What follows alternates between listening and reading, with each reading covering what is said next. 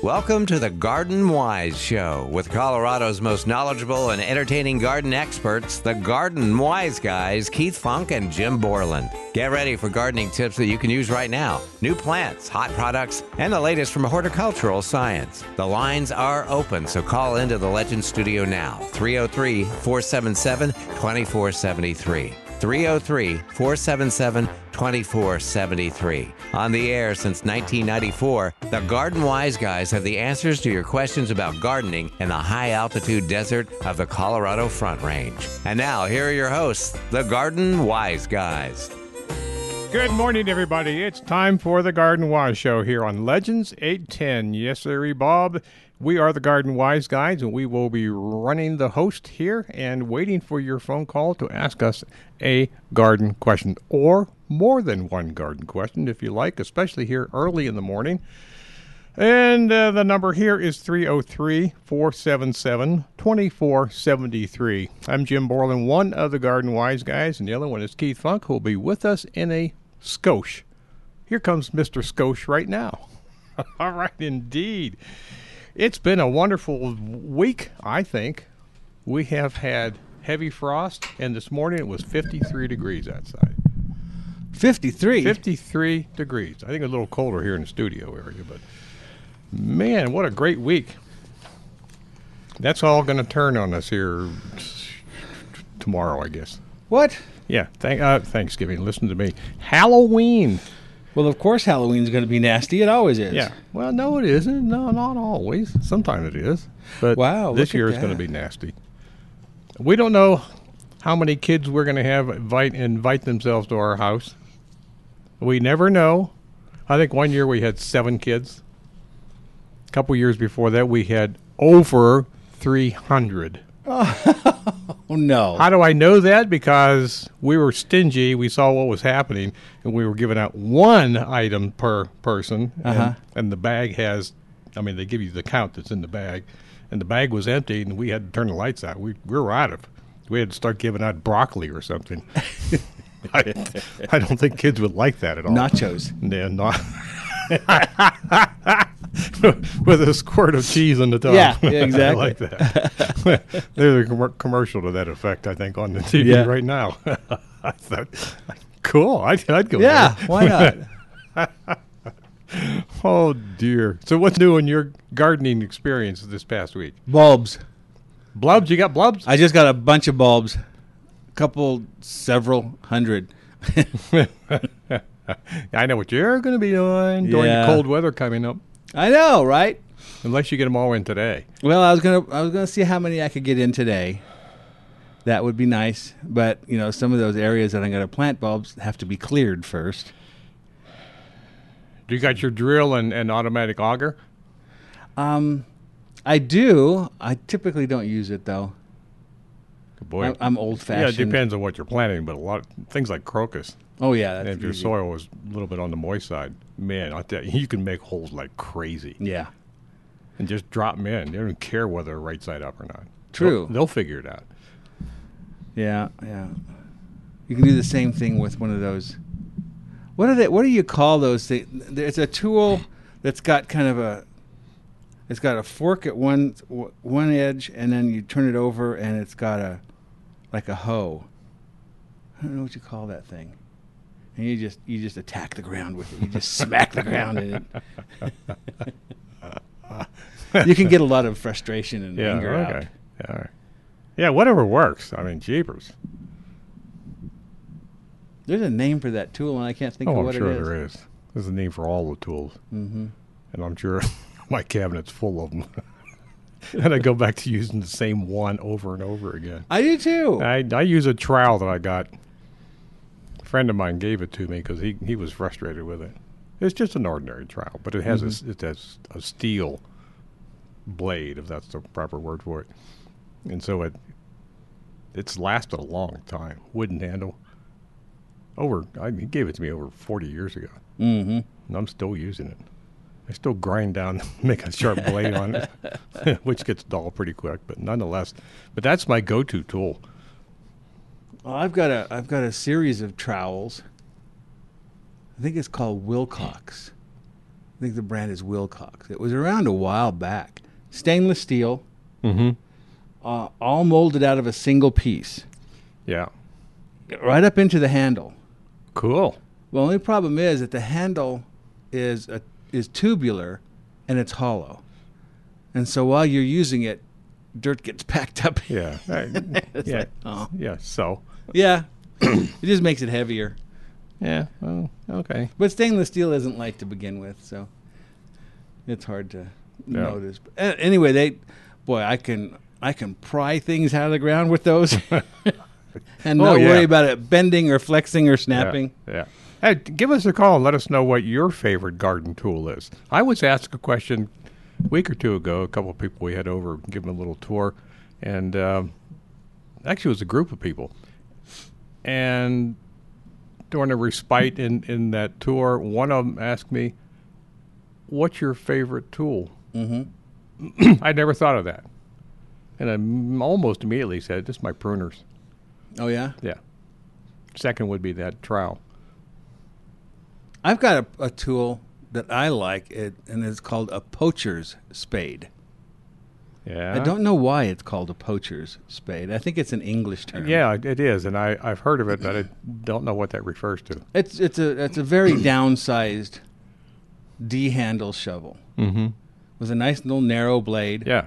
And so you can get into tight places, but it's a heavy duty tool. I mean, usually when you go into those downsized tools, it's almost like going into kids' tools. Yeah, You know, they're flimsy as all get out. But this you could probably pry a car off the ground with it.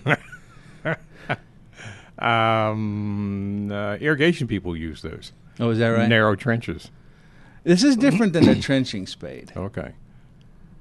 Or a drain spade is another name. Yeah. Yeah, no, this doesn't have the really long blade. It's got just a normal length, you know. It looks like a regular digging spade, but smaller.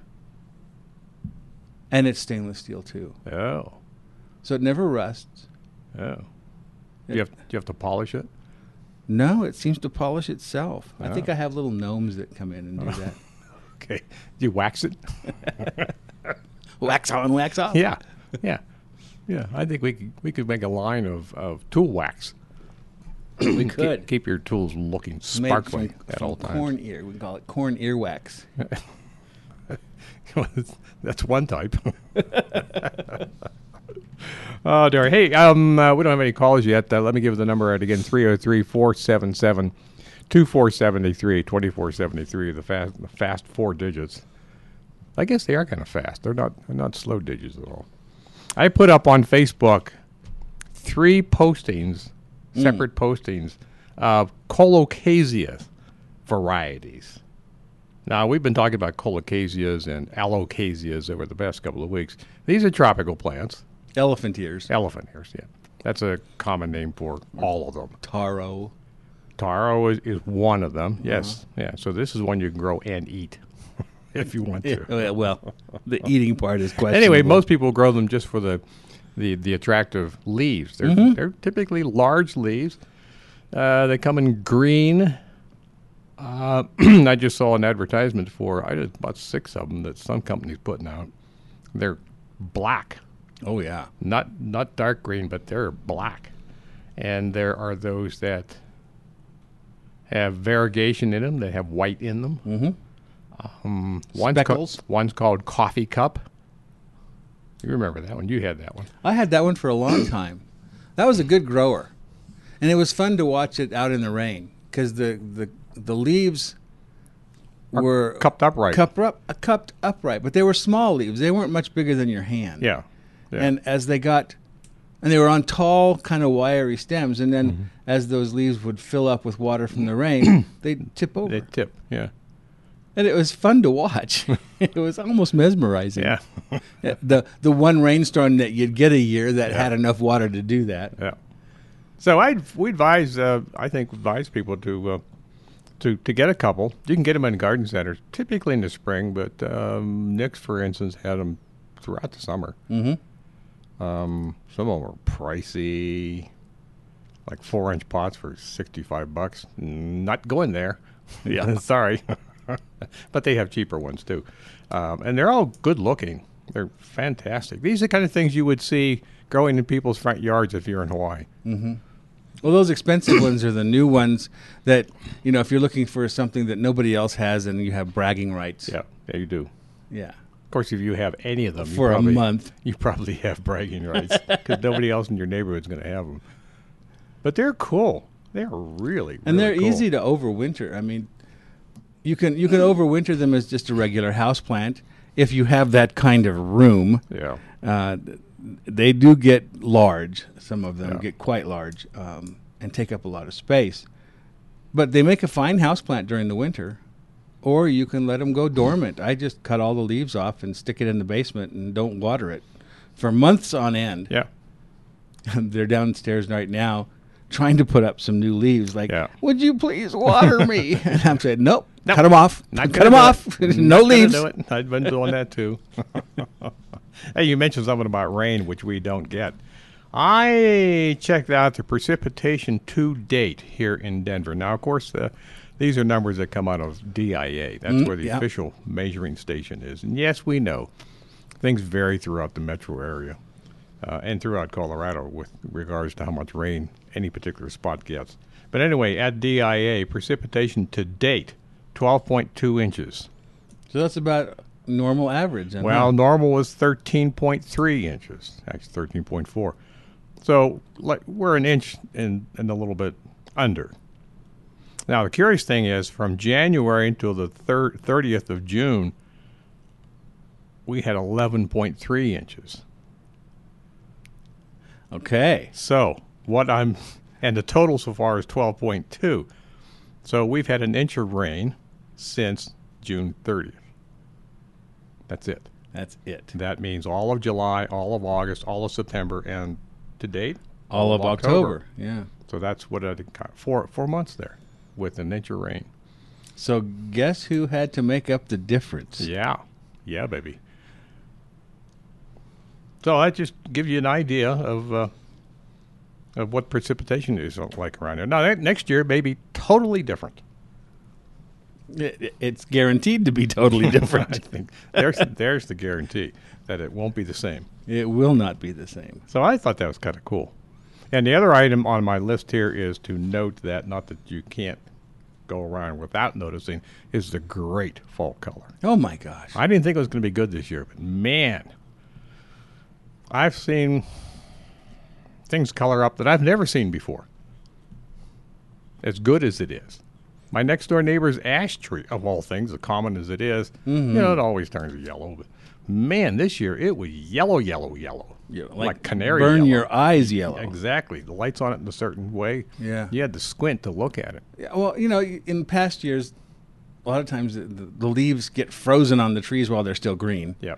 Which, fall color doesn't happen then. But if fall color did happen, you get like 4 leaves on the whole tree that turned color, and the rest of them really didn't do much. Yeah. This year, every leaf. Oh, I know. Whoa! This ash tree, which is my neighbor's yard, they've not taken care of it at all. Hasn't been watered in 2 years now. I took a lot of pictures because I noted, man, look at that. And I took a lot of pictures. Next day, half the leaves were gone. The wind came in and all those leaves, they're now in my yard. Of course. Not in my neighbor's yard. They're in my yard. Yeah. It's like smoke from a campfire. Regardless of where you sit, it will find you. That's right. And there are a bunch of other trees that are notable and just how beautiful they've been. The one tree that we do not recommend growing, the red maple, and there's one called Sunset, and there's October Glory. And there's a whole bunch of them. Yeah. And this year, they really put on a show. Man. Wow. Well, even that autumn blaze hybrid that's so popular right now, I look at it each year and I think, why is that such a big deal? Well, this year I understand. It is a big deal. The color on them is just intense. So now last week had been a good time to run around your neighborhood and either take samples of plants that you want to put in your yard, or if you know what they are, make sure you write them down. Take pictures, yeah. Take pictures. 'Cause Service you berries. can have all of those in your yard if you want to. Service berries turned really good Yes. this year. And then one plant I think is fairly underused in our landscapes, that at least our residential landscapes. Now the commercial people have figured this out a long time ago. Yeah. But in the residential landscapes is that Grollo sumac. Oh, yeah. And its associated varieties like, what is that? Autumn amber. Autumn amber, yeah. People hear the word sumac and they run screaming from the room know. because it just brings up images of suckering everywhere. Yep. But this is a three-leaf type sumac, or sumac aromatica. Mm-hmm. Doesn't sucker. No, it doesn't, and it's I'm going to say it's one of our natives. Is it? Yes. Now back east they call it Rus aromatica. Out here we call it Rus trilobata. Okay. And a lot of people just call it skunk bush. Yeah, there you go. It'll cover it, and 'Cause about it 16 stinks. other names it has too. Yeah. But I have one, and boy, talk about burgundy. And red and Wow. orange. But there's a variety out there called Grollo, which is going to grow 18 to 24 inches tall and spread out maybe 5 or 6 feet in diameter. Yeah. But it's easily controlled with a little bit of pruning if that's too big for you. But man, I mean, nothing bothers it. It No. grows anywhere, Yeah, in full shade, in full sun, doesn't matter. Japanese beetles didn't touch it. Grasshoppers didn't touch it, Yeah, which and is great. It's a beautiful plant, very glossy leaves, and then in the fall it really goes crazy. And then that other one, the autumn amber that you're talking about, that's a plant select variety, I think so. and it's even shorter. Yes. It stays much, much shorter. Yeah. So if you have a slope you want to cover, or you've got a rock wall that you'd like something cascading over, either one of those two plants is excellent. And I just don't think they get enough attention. And speaking of not enough attention, I posted You're on talking about Facebook- me again? Yes. I posted a picture of a viburnum. Yes. I guess I should have posted closer up pictures of the leaves. Well, yeah. I was chastised a bit there. Because I looked at it and said, that could be any one of about 4 or 5 things that I come know. to I was mind. just hoping somebody would guess. Use a little bit of imagination, people. Don't be scared. But no, nobody would guess. Well, people didn't want to be wrong. Well, duh. But it was a viburnum called a black haw viburnum, Yeah. prunifolia. Prunifolium, yeah. Prunifolium. And you don't see that available in the No. garden centers. But this was a multi-stem small tree. Blooms gorgeous in the spring. Then there's berries and this beautiful summer glossy green foliage, and then the fall color Yeah. is just to die for. Try to find it. I have not looked, so I don't know. But there are many viburnums. Mm-hmm. And of that one you're talking about, there's probably 5 or 6 selections out there. Is I'll that bet. right? I'll bet. I haven't checked, but I'd be surprised if there wasn't. Well, it's a nice plant. Yeah. Really nice It's plant. a pretty one. If you're looking for a small tree, I suppose you could grow it as a single stem, but I've only seen it really as a multi-stemmed small tree or a very large shrub. Yes. So you got to have room for it. Mm-hmm. If it gets out of hand, that's what we're here for. You give us a call, tell us what it is, and we'll tell you how to prune it. 'Cause We'll tell you how to smack it down. Yeah, smack it down. I think that one you could. I'm guessing you can probably cut it to almost ground level if you needed to. It looks like you could. It looks like it does behave that way. A lot of viburnums do. Yeah, if I had one, I probably wouldn't take it to ground level. I'd leave 6 to 12 inches to see what happens. And if I see a lot of sprouts coming from the very, very base, then I can cut it. Finish cutting it down. Yeah, exactly. Well, what are you doing in your yard? Are you planting bulbs this year? I still have No. colchicum blooming. No, I don't. Mine are long gone.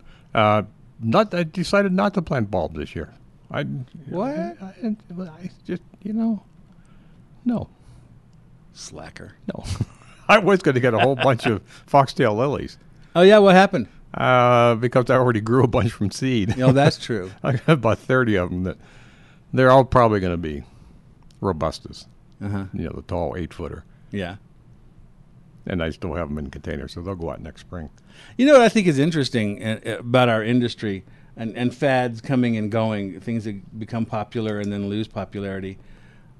Back when I was a much younger man, all the breeding seemed to be going to more compact plants. Yes. Things that stayed small. Yes. Now everything is going back to big stuff. Well, I really like yes. that. Yeah, I do too, because I saw that trend going. I thought, man, what about all these plants I really like? I know. But for a long time, everything had to look good in pots at the garden center. Yeah. You know, they had to look perfect in bloom on small plants in packs or something like that. Yep. And it's like, okay, that has its place, but then you're missing tons of 60% of the market, or more. That's especially true when it comes to natives, Western native plants. Mm-hmm. A lot of those they look like death warmed over. Oh, when they they're look young. terrible in small pots. You just got to have faith, people. Yeah, well, you're planting potential, is what you're doing. That's right. And the one that comes to mind is the desert holly. It's called evergreen. Then the leaves look exactly like holly. They're spiky.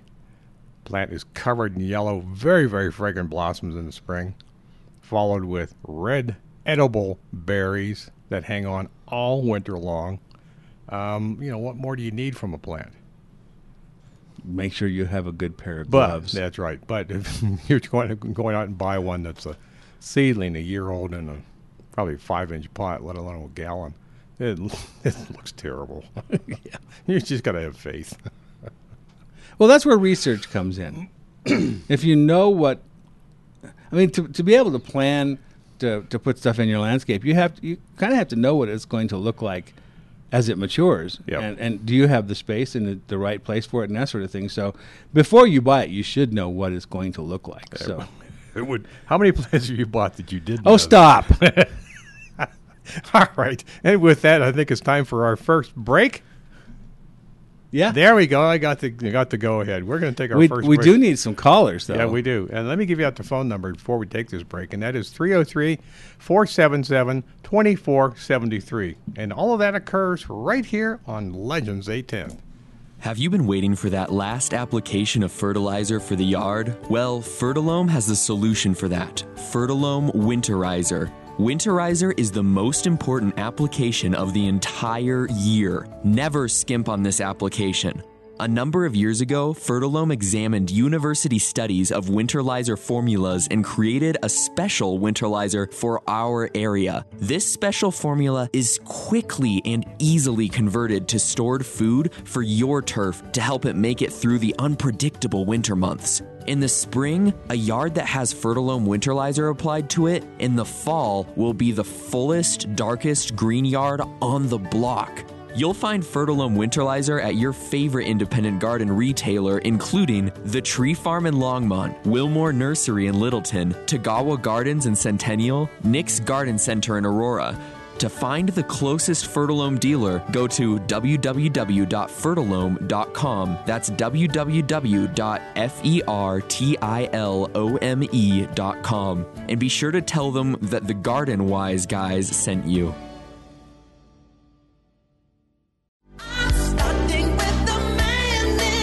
Call into the Fix-It Show with your questions about your home. Saturday morning at 9:30. Specializing in heating and cooling problems, legendary hosts Deborah and Adam bring decades of experience and award-winning expertise to their live, interactive Fix-It Show, helping your home weather Colorado's unique climate and temperature swings. You have questions, they have answers. Call into the Fix-It Show every Saturday morning from 9:30 to 10:30 on Legends.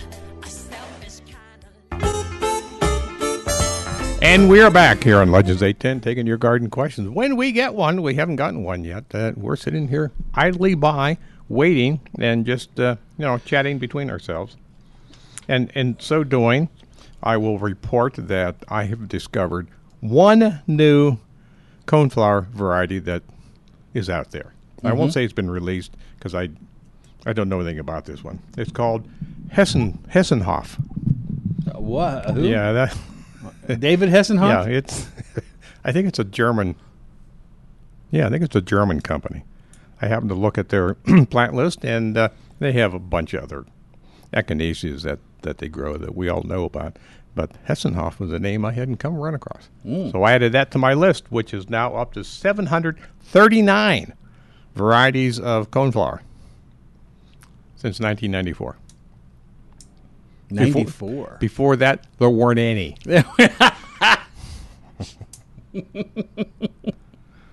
Yeah, huh? Just a species.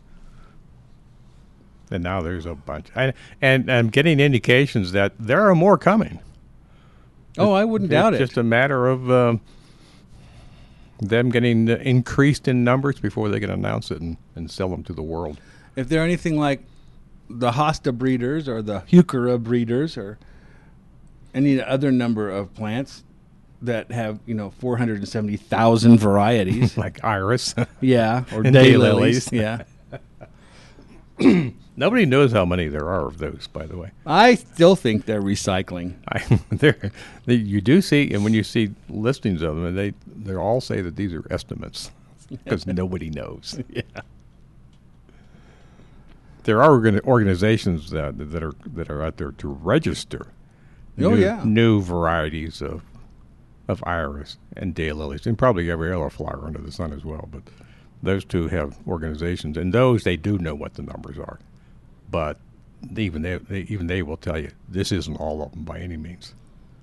Just that the other ones haven't been registered. Mm-hmm.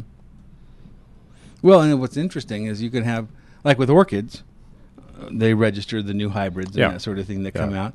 Well, when you make a hybrid like that and you grow out the seed and you get 400 plants, Mm-hmm.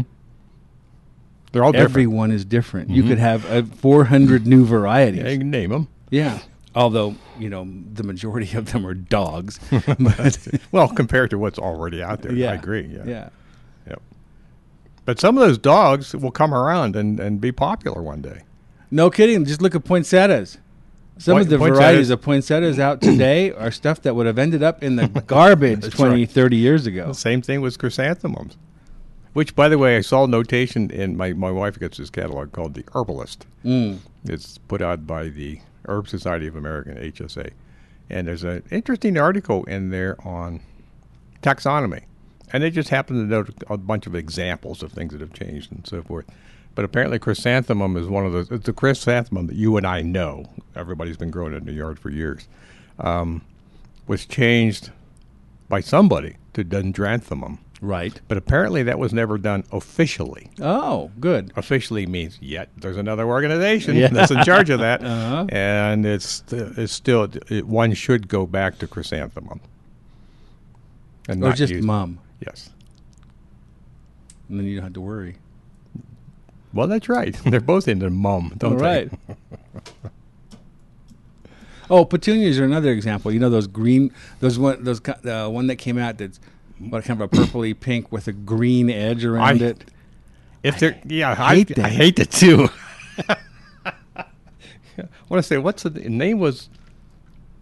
I want to say it's Picasso. Picasso. Is that it? The name of it? Yeah. I think he'd be turning in his grave. Well, as it turns out, that was very popular with ladies. It's ugly. I think there's anything pretty about it at all. But hey, I'm just one. There's plenty of green in the leaves. Yeah. Don't need green in the flower. Now, if that plant had come out in the breeding program 20 years ago, it too would be in the trash can. No doubt. But now it's like anything goes. Yeah, anything goes. That's right. If it's different, it goes. Uh-huh.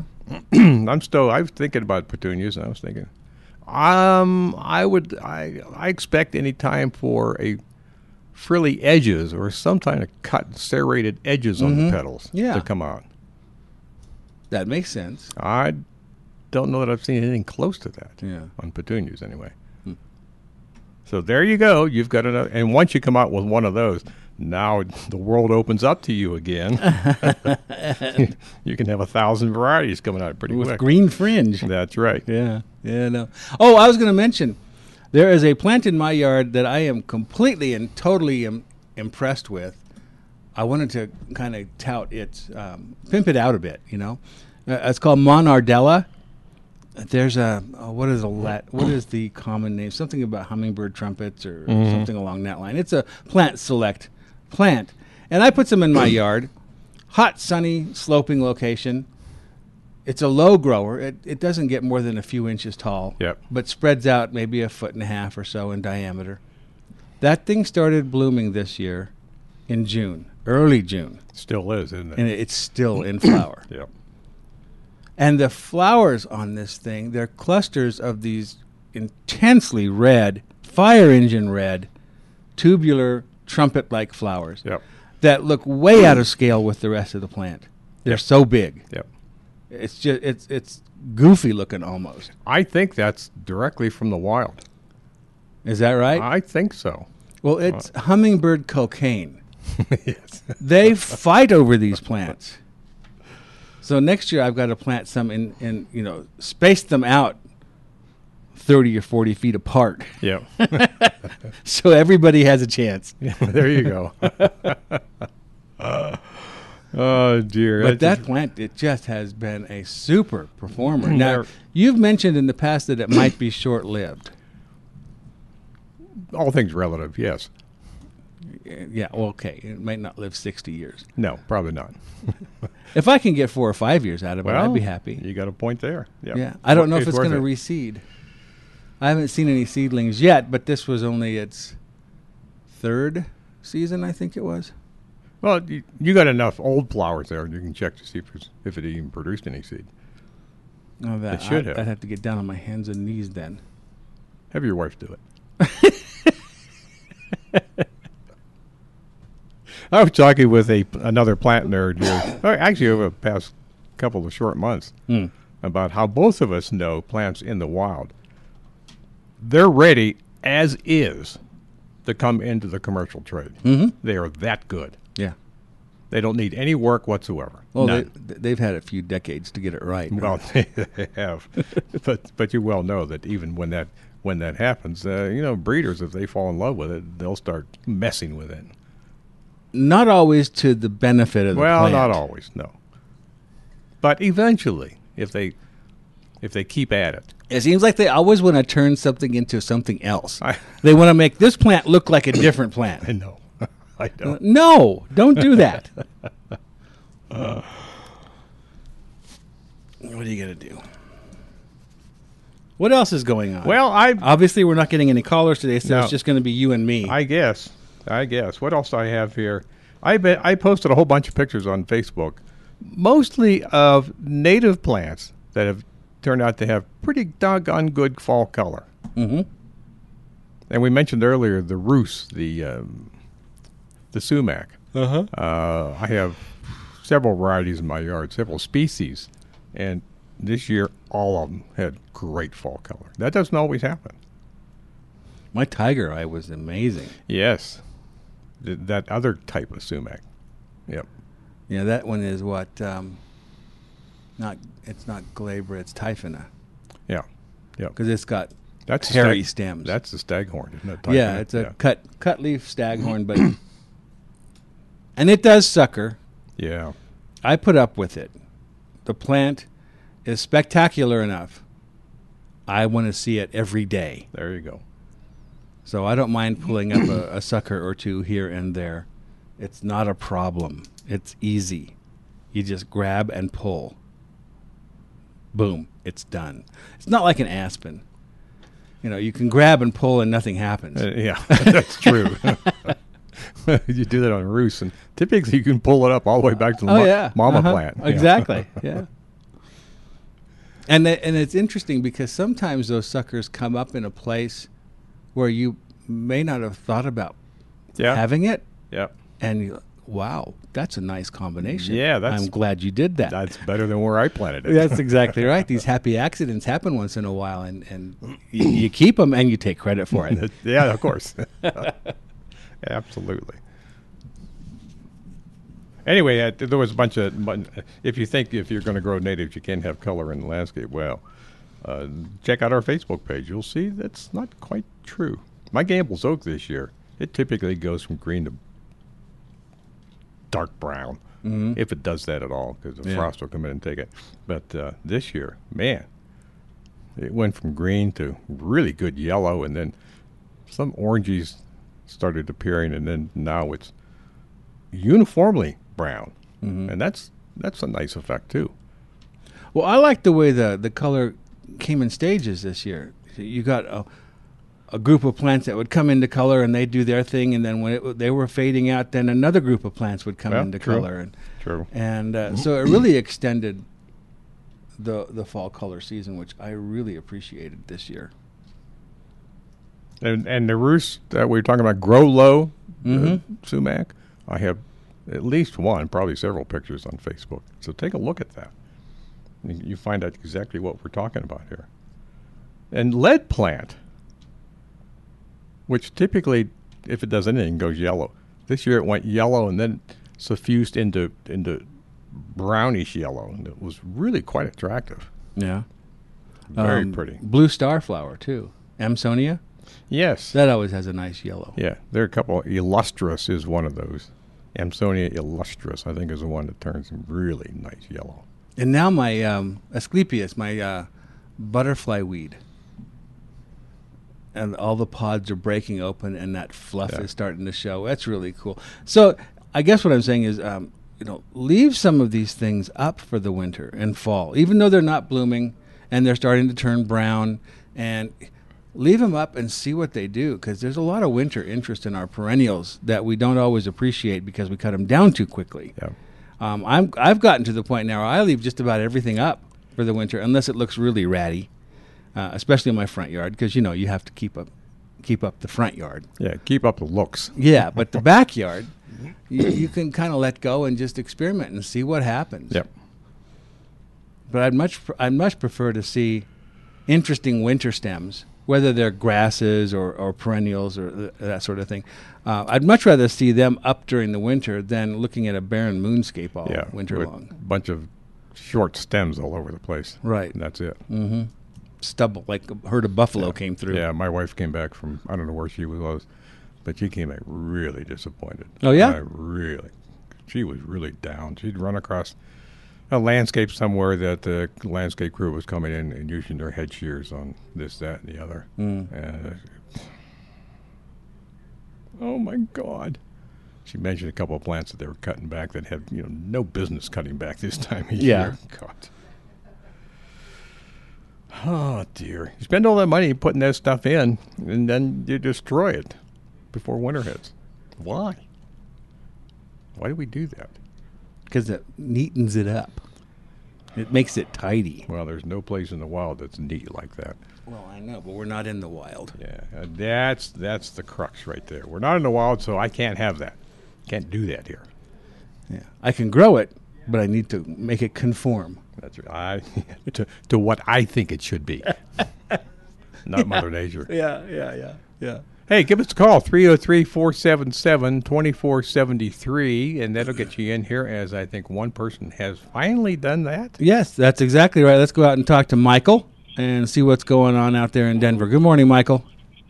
Good morning. What's going on today? Well, it is a beautiful fall here in Denver. Yeah, it is. Things aren't frozen, just frozen dead like the last 2 years. Exactly. Yeah. Well, I'm the guy who shows up at Nick's every year with 20 or 30 questions. So. Oh, how you doing? Good. I know who you are. Yeah. I'm gonna say, this is my first time calling in. So, all right, my first question: I put an Alberta spruce, a dwarf spruce, in a big pot every year, just by my gate. I just like that look. Mm-hmm. And, I have one now that's probably 10 years old. It's looking a little funny. And I've never been sure about what kind of soil to use in a pot where it can hang in there. Well, that's the problem with long-term in a pot, is normally we always recommend using potting soil or a potting mix of some kind. Over time, they degrade. They decompose, and they lose the structure that they had when they were new. And that makes it difficult for the plant long term, because then the roots suffer for it. And when you don't have happy roots, you don't have a happy top. Yeah, it's not happy right now. So what usually has to happen is every 3 or 4 years, 5 on the outside, is to take the plant and unpot it, remove X number of inches of soil all the way around the root ball, and then put it back in the pot with some fresh soil around it. Okay, potting mix again. I mean, I was Yeah. going to mix. I was going to mix native soil and potted mix. Wondering if that would help. I don't think it does it, Jim? No, this is a difficult question to answer without sitting down and going through a little physics. And nobody wants to do that. We didn't even do it in high school. No. So why would we want to do it when we're doing something we like doing, which is gardening? And I just had my mind blown with photons a little bit ago, so I'm not even close to being into physics right now. Yeah, no, it's not a good idea. Let's see how can I give a brief detail here. I should say it's about a 24-inch pot, tall and wide. It's a good size pot. Okay. Now we're talking about 2 feet. Now, if that plant were in the ground, how deep is your soil? Yeah. Well, it goes to the center of the earth. That's Correct. how deep that soil is. Yeah. Now, when you take that soil and constrict it to something that's only a foot or 2 feet deep, water behaves differently. Water will go down to the bottom of that pot and sit there until enough water is applied to force that water out. And once that pot stops dripping from your last watering, the bottom of that pot is slopping wet. And that doesn't happen in Mother Earth. Right. Okay. But if you add native soil to potting mix, in small amounts it can be beneficial because of all the micronutrients and all the little microbes and microflora and fauna that are in there. But in very much in more than just small amounts, all you're doing is adding weight. Yeah. And then it also helps the potting mix that you're putting in there, which is mostly organic material, decompose even faster. Okay.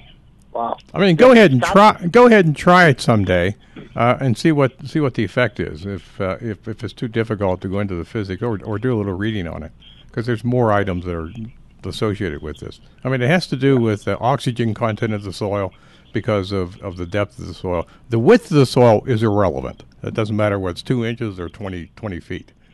Okay. It's the depth of the soil that's critical. Okay.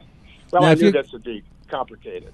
If you were going to add anything to a potting mix, I think what I would add is probably perlite. Just to keep the soil porosity as open as possible for as long as possible, because perlite isn't going to deteriorate like the organic matter does. Yeah, I do have that, so I'll try it. Yeah. I mean, just like Fertilome potting mix. Yeah, that's a good one. What I buy usually. Yeah, okay. but keep in mind that when you add perlite to the soil, it means it drains faster, and you probably are going to need to water more frequently. Yes. Okay. It doesn't seem to be draining at all right now. It's really just packed. Yeah, it's just broken down to the point where, I mean, I imagine your roots are struggling from lack of oxygen. Yeah. Yeah, if it's not draining at all, that means the water is staying in the soil. And where there is water, there is not oxygen. That's another problem. Yeah. I just like the look of that. No, I agree. Yeah, but, it's just that you're going to have, there's a certain amount of maintenance that has to happen on a regular basis to maintain that. Okay. Can I give you another question? Go ahead. Okay, I have a lot of spurge in my lawn, and I've just sort of sprayed it over the past, but it's just taken over. It's that really tiny leaf, cake kind of thing. Yeah. It's everywhere. So how do I do a pre-emergent on that, if that's the way to do it? It is, because it's an annual. With another couple of frost, it'll virtually disappear. But in the meantime, it's dropped enough seed for the next 150 years. Yeah. So that's when you need to add a pre-emergent, and you have to put the pre-emergent down before it germinates next spring. Right. And then I would put a second application in late June. So April, May, the first one maybe? Yeah. Probably early April. Yeah, do April. And then again in mid to late June, because it's a worm season annual. So and the pre-emergent has a lifespan. once you put it down. It's only effective for a certain number of weeks, depending on which one you choose. So once it reaches the end of its lifespan, then the seeds can start germinating again. And being a warm season annual, spurge will germinate all summer long. Yeah. Well, what product do you recommend? For the lawn, my personal favorite is the Fertilome All Seasons. Okay, I'm writing that down. I mean, you don't want to use a weed and feed lawn thing, right? I typically don't, no. Yeah, that gets into your perennials, and you wind up killing stuff. Right, and you're putting it, everywhere, and you may not need it everywhere. Right. But if you've got a lot of spurge, you can use the Fertilome All Seasons in the spring and then again in early summer. Is that a granule stuff? Yeah. Okay. All right. Yeah, I'm going to declare war on that stuff. Well, you'll have to do it every year. Yeah, that's fine. Because that seed just lasts forever in the soil. So do it twice, you're saying. Yeah. Yeah, I would. Okay. I got one more if you have time. Well, we got to take a break. Okay. So let me put you on hold, and we'll come back to you right after the break. Oh, sure. Great. Okay? All right. And having said that, we're going to do that right here, right now on Legends 810.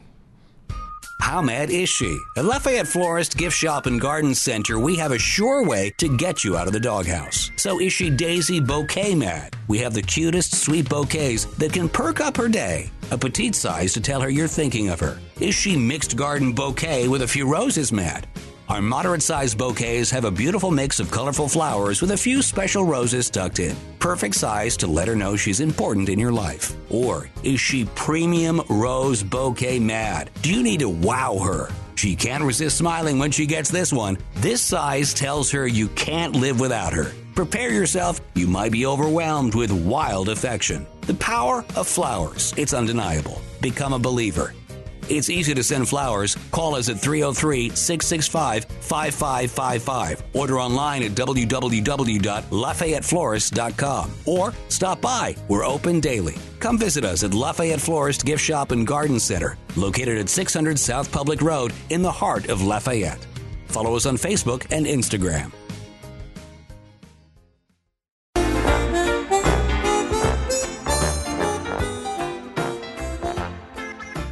And he pointed at me. That means we're back on the air again. We were talking with Michael. Michael, who I don't know if we finished up the last question. No, he has one more question for us. What's on your mind, Michael? Okay, hydrangeas. Yeah. I like them. They're kind of a problem. I mean, the last couple of years, we got these sudden freezes in the fall, I guess, and, they just look dead. Yeah. You had nothing to work with in the spring the next year, so... and I kind of pay attention to the variety. My favorite is the Annabelle, I think. Right. You can do anything with that. You can cut it back. It's reliable. It comes back and everything. But I mean, now they look good. I'm keeping them watered. Jim mentioned that. Should I put cages around them? I don't want to prune them. What do I do to protect them now? I have 5 or 6, and like I said, they're looking good, but. No, are we just talking about Annabelle now, or just hydrangeas in general? Yeah, the other hydrangeas, in general. In general, the macrophylla types like Endless Summer with the blue flowers, or sometimes they have pink flowers depending on your soil pH. Those I typically recommend, during their first 2 or 3 or 4 years of establishment, is to cage them for the winter like you would roses. Okay, and like fill them with leaves or something? Exactly. Oh, okay. Now, the paniculata types, which are the ones that like to be in the sun, they typically don't need anything other than some regular winter watering. They don't need to be protected at all. They're tough as nails, zone 3 for the most part. Well, I don't have any of those. These are all shade lovers. Okay, and then Annabelle, again, just water. I don't see any need to protect them with anything like a cage or burlap or anything like that. But I would watch on all of them for voles. I lost a number of hydrangeas to vole damage a couple of years ago, and that kind of put me on high alert after that. Wow. Okay. I've never seen a vole, but they're... Yeah, you never do. You just see the damage. Yeah, okay, great. Well, I could go on, but that helps a lot. Those were my top ones. Okay. Well, thanks for your call this morning, Michael. Yeah, have a good day. Thanks. You too.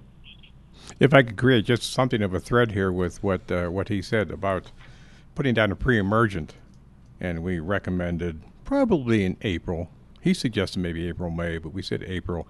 And I keep harking. I'll probably never forget this. There was one year.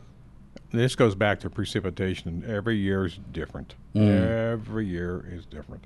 And one year here with regards to when to put down pre-emergent. One year we didn't have any frost from, I believe it was the middle of March. Yeah. For the rest of the spring and summer. And that was a weird year. That was weird. And of course we didn't know that, but that year you should have put down a pre-emergent probably at the 1st of March. Well, you know, the old wisdom, conventional wisdom from Grandpa, was you put your pre-emergent down when the forsythia blooms. I don't know how that would have worked that year, but that's not a bad thing to do. Yeah, it's just that forsythia doesn't always bloom here at all. Some years it does great. Right. Some years it tries. It doesn't go very far. But, you know, put it down when the forsythia would have bloomed in that situation. Yeah. Yeah. And how do you know when it would have bloomed? Well, it puts out buds that never open and turn brown and mushy. And you can drive through the middle of Denver. Yeah. Where it's it's much more protected. Mm-hmm. And those bloom in the middle of town where they don't bloom in my neighborhood. Exactly. Because we're out in the what we'd have to call the boonies. Yeah. And sometimes that can be as early as mid-March. Yep. Sometimes it might be early April. A lot of time, it just depends on the season. But, I find that most of the time 2 applications of a pre-emergent is much more effective than a single application in the spring. And pre-emergents are not just a springtime thing. You can use them any time of year. It's something that, you know, if I go through and clear out an annual bed or a perennial bed in the middle of summer in July or whatever because it's weedy, I'll put down a pre-emergent right then and there because I know weeds will come up as soon as I apply water. Yep. Because I've disturbed the soil.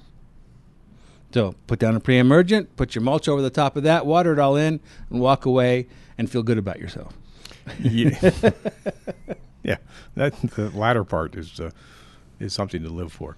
And then take a shower. You would think that after a number of years of gardening in your yard that you've gotten all the weeds, you pull all the weeds, you cut them, you don't let any of them reproduce, that you would be done after some point in time. Mm-hmm. No. It hasn't happened yet. No. And that's what always gets me when people tell me that, oh, yeah, I put some compost in this year or put some cow manure down and dug it in and I had all these weeds. Well, it didn't come with the stuff you put down. It's just because you turned the soil and exposed a bunch of weed seeds that were already in the ground from who knows how long ago. Yep. And all they were looking for was a little bit of light. And a little bit of water. Yep. And up they boom. come.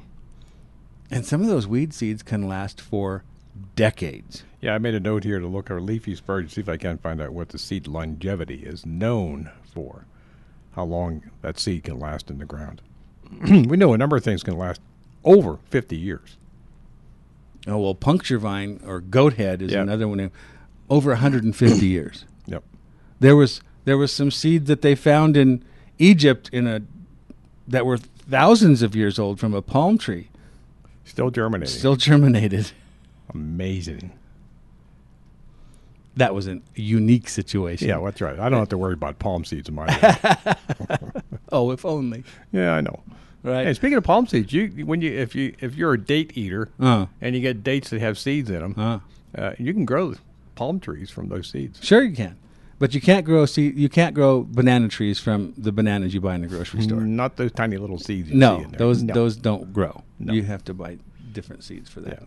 Which my son did. I've done it too. Yeah. They had a challenge at his school, a long-standing challenge to start bananas from seed. Mm-hmm. And he thought, Well, if anybody can, my dad can. Yeah.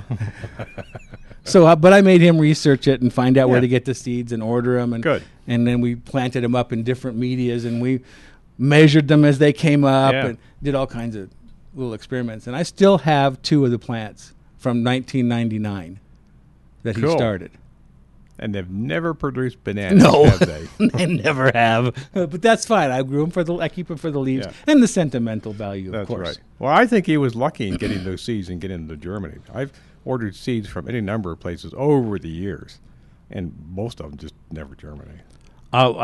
If I remember correctly, these came up within a week to 10 days. Yeah. I mean, they were ready to pounce. So, yeah, if you get fresh seed, I guess some seed is very short-lived. Yeah, apparently banana seed is one of those. Mm-hmm.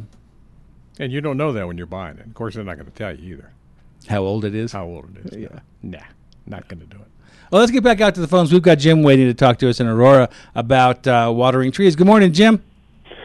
Good morning, Keith. How you doing? Well, I'm just upright and mobile, taking nourishment, living the dream. As long as you're vertical, everything is well. That's exactly right. Reference to watering trees and using a probe, all right? How deep should I water? How deep in the ground should I push that probe? 6 or 8 inches. That's deep enough. Yep. Yeah. You don't want to put the water below the roots. You want to put the water above the roots. In this particular case, it is a Norway maple. Mm-hmm. So those roots are actually that close to the top of the ground? Yes. They're in the top 18 inches, and the majority of them are near the surface. Okay. That's where the Now- majority of the oxygen is, and that's what roots need. Could I put a little booster in with that water? I mean, It's not there's a way I necessary. can do. I've invented a way to do it. It's not necessary this time of year, but if you want to do that in the spring before just before they leaf out, that would be fine. What would does Fertilome make something that would be a good thing to use? Well, the Fertilome makes a tree and shrub food, but it's a granular material. You just sprinkle it over the ground and water it in. You don't need to inject it. And put it way out at the perimeter of the limbs where they reach. And beyond, if you can do it. So don't put anything up next to the trunk. Yeah. Nah. Okay. How tall are your trees? This one, as I look at it, is probably 20 feet. All right, you go down to the trunk and 15. walk out 100. How many feet did you say? 20 20. Walk out 20 feet. That's how far your roots go out. Minimum. minimum, yeah. It's Okay. usually a time and a half that. Okay. And then how often should I put that probe in the ground? How many feet apart? I was close to get. I mean, at least a couple feet. About every 2 feet. Pull it Yeah. out and put it back in. And Uh huh. Yeah, it really is determined on just how much water you're putting down and what the water pressure is, how deep you're going. We could back off and say enough so that you thoroughly water the tree. But anything is helpful. Yeah, whatever that takes. But I'm gonna have full street pressure because I put a bypass on, so I can put about 85 or 90 pounds on it. No, don't do that. Turn No. the water pressure way down. Oh, really? Yeah. Yeah. And then for how long then? Oh, several minutes if you can. It's much easier to do with a sprinkler. You don't have to be out there moving it every couple of minutes, and you get all the ground covered. But we have to get out of here for the top of the hour. We can put you on hold and come back to you right after our break. Okay? I'll wait. All right. All right, over the top of the hour, we take a break, and it turns out to be a very short one, and you'll find out about that real soon, right here on Legends 810.